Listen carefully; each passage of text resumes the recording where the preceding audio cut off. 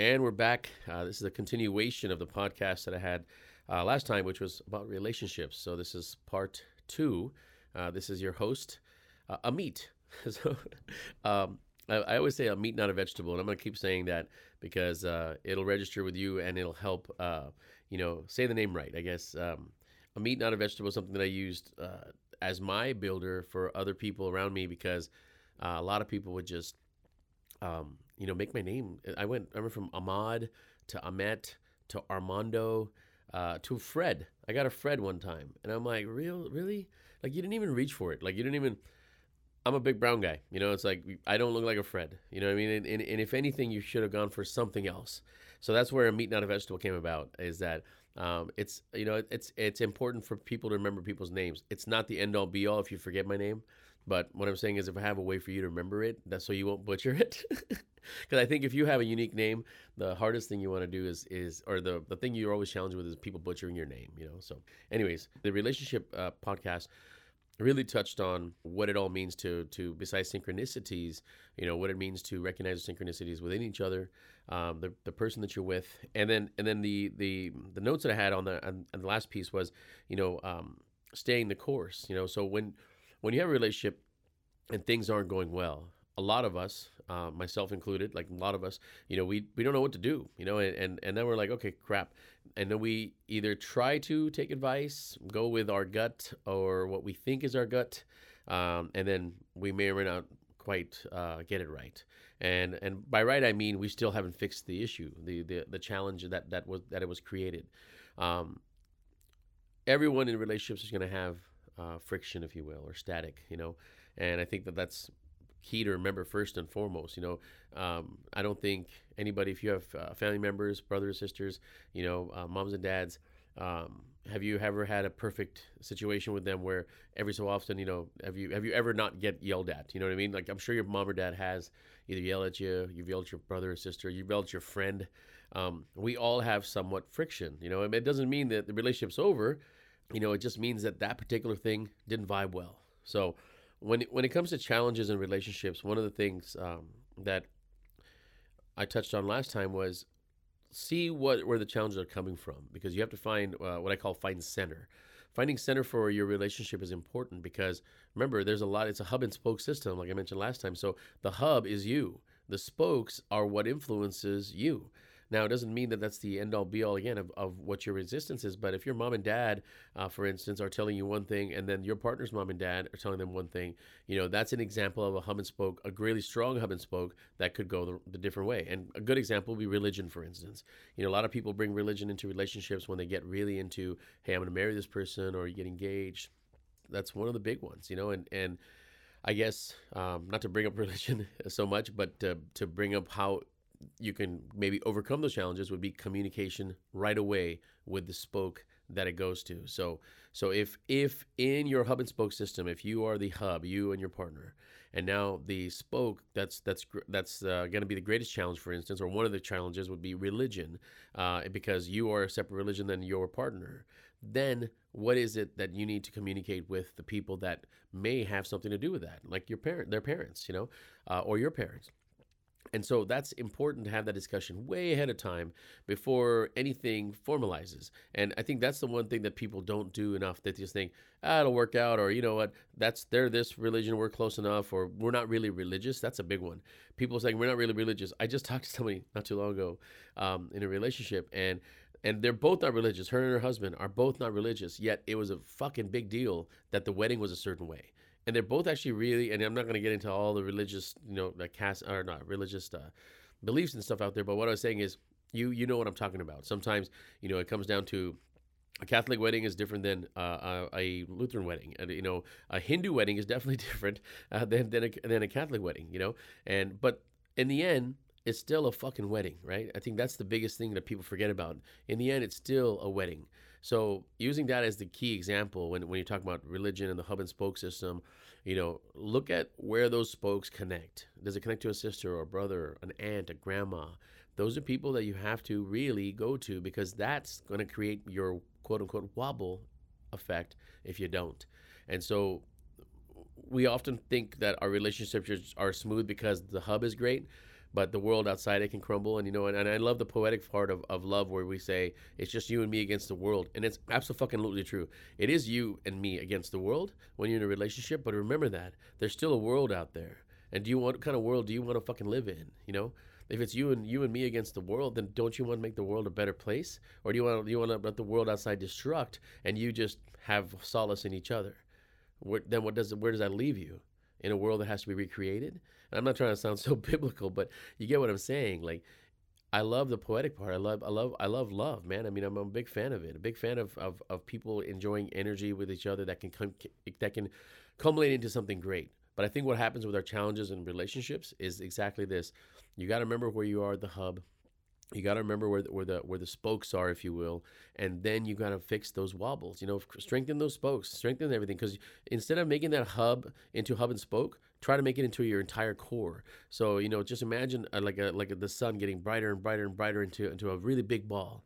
And I mean, that's where a good relationship with a good hub and spoke system becomes an entity. And I think that's what we'd all like. It's kind of like that statement people say, it takes a village, right? Well, it takes a village to be in a hub and spoke relationship, right?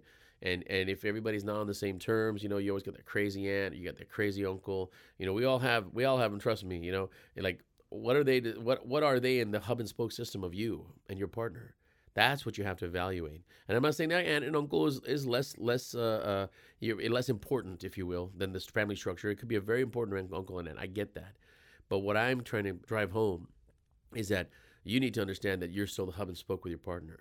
It is you and me against the world kind of mentality, but you have to understand what that means when you say it's against the world. Instead of saying maybe against the world, the negative connotation would be it's you and me to make the world great or for the world. It's so.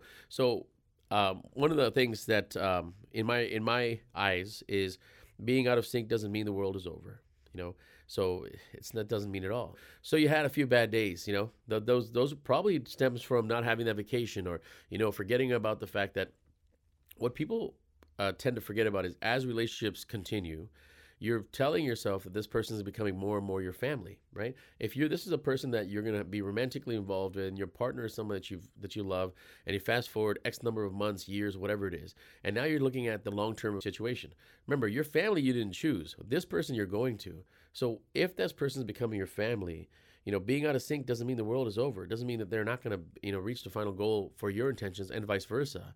But you have to understand what that means, though, because you have to really put it out there saying, well, how is it that you know your family? How much do you know about your family? Back to what I said in the last episode. You have to really know your partner, one. You have to know how each other is going to share with each other, and you have to have a plan of action together. I think that's the problem with couples nowadays, and I can tell you my own self personally is that, we could have handled some things better together. But, call it pride, call it what you call it, stubbornness, more than likely, you just don't, because people don't want to admit their faults. People don't want to admit that they're struggling with maybe admitting their faults or what their faults are. And people don't want to maybe admit weakness. I know this is a big topic for guys out there, and I'm going to isolate the guys for a second, because everyone thinks, especially guys in a relationship, that showing that that you care, or showing that that you're talking or being sensitive or even crying in front of your partner is weakness, and that I don't want to show how I'm weak in front of my girl. I absolutely understand. I absolutely get it, man. Like, the person I am now and the person that I was before, if you ask any of my ex-girlfriends, you'll know. It was really hard for me to share, at times, and very stubborn. And I grew up with the mentality that the man always had to be sort of, the person that doesn't move. The person that has to be the foundation. He has to just not wither and almost take it, if you will. So that's kind of how I grew up anyways. And I don't know if that's changed a lot over the years, because I feel like men, in relationships still feel like they have to, either just not say things, maybe not admit weakness, if you will, the quote unquote weakness that I talk about when it's called sharing feelings. So to all you men out there, I have to tell you, a real person that loves you, is gonna love you more when you actually tell them that you are in a place where you're vulnerable. Showing your vulnerability to the person you love, it's not admitting weakness. Showing your vulnerability to someone you love is actually allowing them to create more power with you. So remember that. So think about it this way: if you are two warriors in a forest, and you meet another warrior that's just like you, that does everything just like you, that knows how to act, that knows how to live and create their own life, but together you guys can create a better life, right? Now, this warrior you don't know very well, but you're beginning to know the synchronicities, the way you guys hunt, the way you guys care for each other, the things that you do together. Now you guys have families. Now you guys have friends. Now these warriors, everybody's got together. But she never tells you, or he never tells you the weakness, the Achilles heel for them. But one day they finally do. One day they finally tell you how great of a warrior they are, but they can be defeated by this thing. Or after being with them for so long what their weaknesses are, right? Because that's what people do in relationships. And unfortunately, when we get into the relationships when they get challenged, we use those weaknesses, we use those Achilles heels as the blowing points, the things that we touch on. So remember that, because with great warriors, you don't want to admit your vulnerability unless you absolutely love and trust that person. That's what you're looking for in a relationship. Is if you, as a man, as a woman, out there in a relationship, in any relationship that you have, if you don't have love and trust for that person, then ask yourself why. Ask yourself, what is it about you that you can't admit? Now, again, back to the guys out there and women too. If you can't admit your vulnerability to your partner, you don't have to be afraid about not sharing with them. You can share with your best friend. You can go to, someone that you confide in. That's the thing that we need to understand more, is that even with the fellas out there, it's like, okay, so something happens in your relationship. Instead of admitting your vulnerability there, talk to a friend of yours, someone that maybe will understand more than others. You'll be surprised at how other people have gone through relationships. Let's not recreate the fucking wheel when it comes to relationships. Some of the best relationships have existed out there, and they exist because those other people get each other, right? So for those of you that have great relationships out there, I'm happy that you have those. And even great relationships are challenging. So talk to people that are in good relationships. Talk to your friends that are in good relationships and ask them how the fuck they work on it. That's the one thing we don't do enough, again, is share. Instead we're like, oh, why is so life so much better? Or what's that, living your best life, or whatever that is, or #blessed. You know what? Let them fucking be blessed, man. I mean, if they've got something going well, I mean, I think we're reaching an era of our lives in this particular 2020, whatever you want to call it, is that we should be happy for each other, and that goes back to the relationship situation again. Is if you want to foster a relationship to be better, then what are you doing in that relationship to make it better? Simple, So if you want to have the greatest fucking relationship in your life, what does that look like? You and your partner should look at your relationship and say, our greatest relationship looks like this. I'm not joking with you. You and your partner should at one point have a discussion, say, what does the greatest relationship look like? And then ask yourself if this is if this is currently what it is. And it's okay if it isn't, because your greatest relationship could look like, 3 kids, 4 houses, a ranch, I don't know, you name it, right? Whatever your greatest wishes are, manifest those. See, that's what we don't do enough. When's the last time you talked to your partner about things you want to manifest? When's the last time you talked to your partner about the things that you wanted to follow, your dreams, because, or your brother crushed it, or your sister didn't think about it, or your aunt didn't, whatever it is, but you just let it go because you said, you know what, it's stupid. In the end, the best thing you're going to do for your relationship is communicate. You have to know that if this is the greatest relationship you're going to be, then make it the greatest thing that you're going to be of yourself. Like be good to it, be kind to it, make it the most precious thing that you've ever had in your life. Imagine it's the most precious thing that you have. If this is the relationship that you want, then take care of it like you would the most precious thing. And if you ever have any doubts, just communicate. I think that's the biggest piece in life that I could say. Communicate. Life is about, realizing what we can do together, not apart. Hope you guys have an amazing day, and all the relationships out there that you're fostering, please make it great. And if you ever have any comments, please send them my way. Blessings.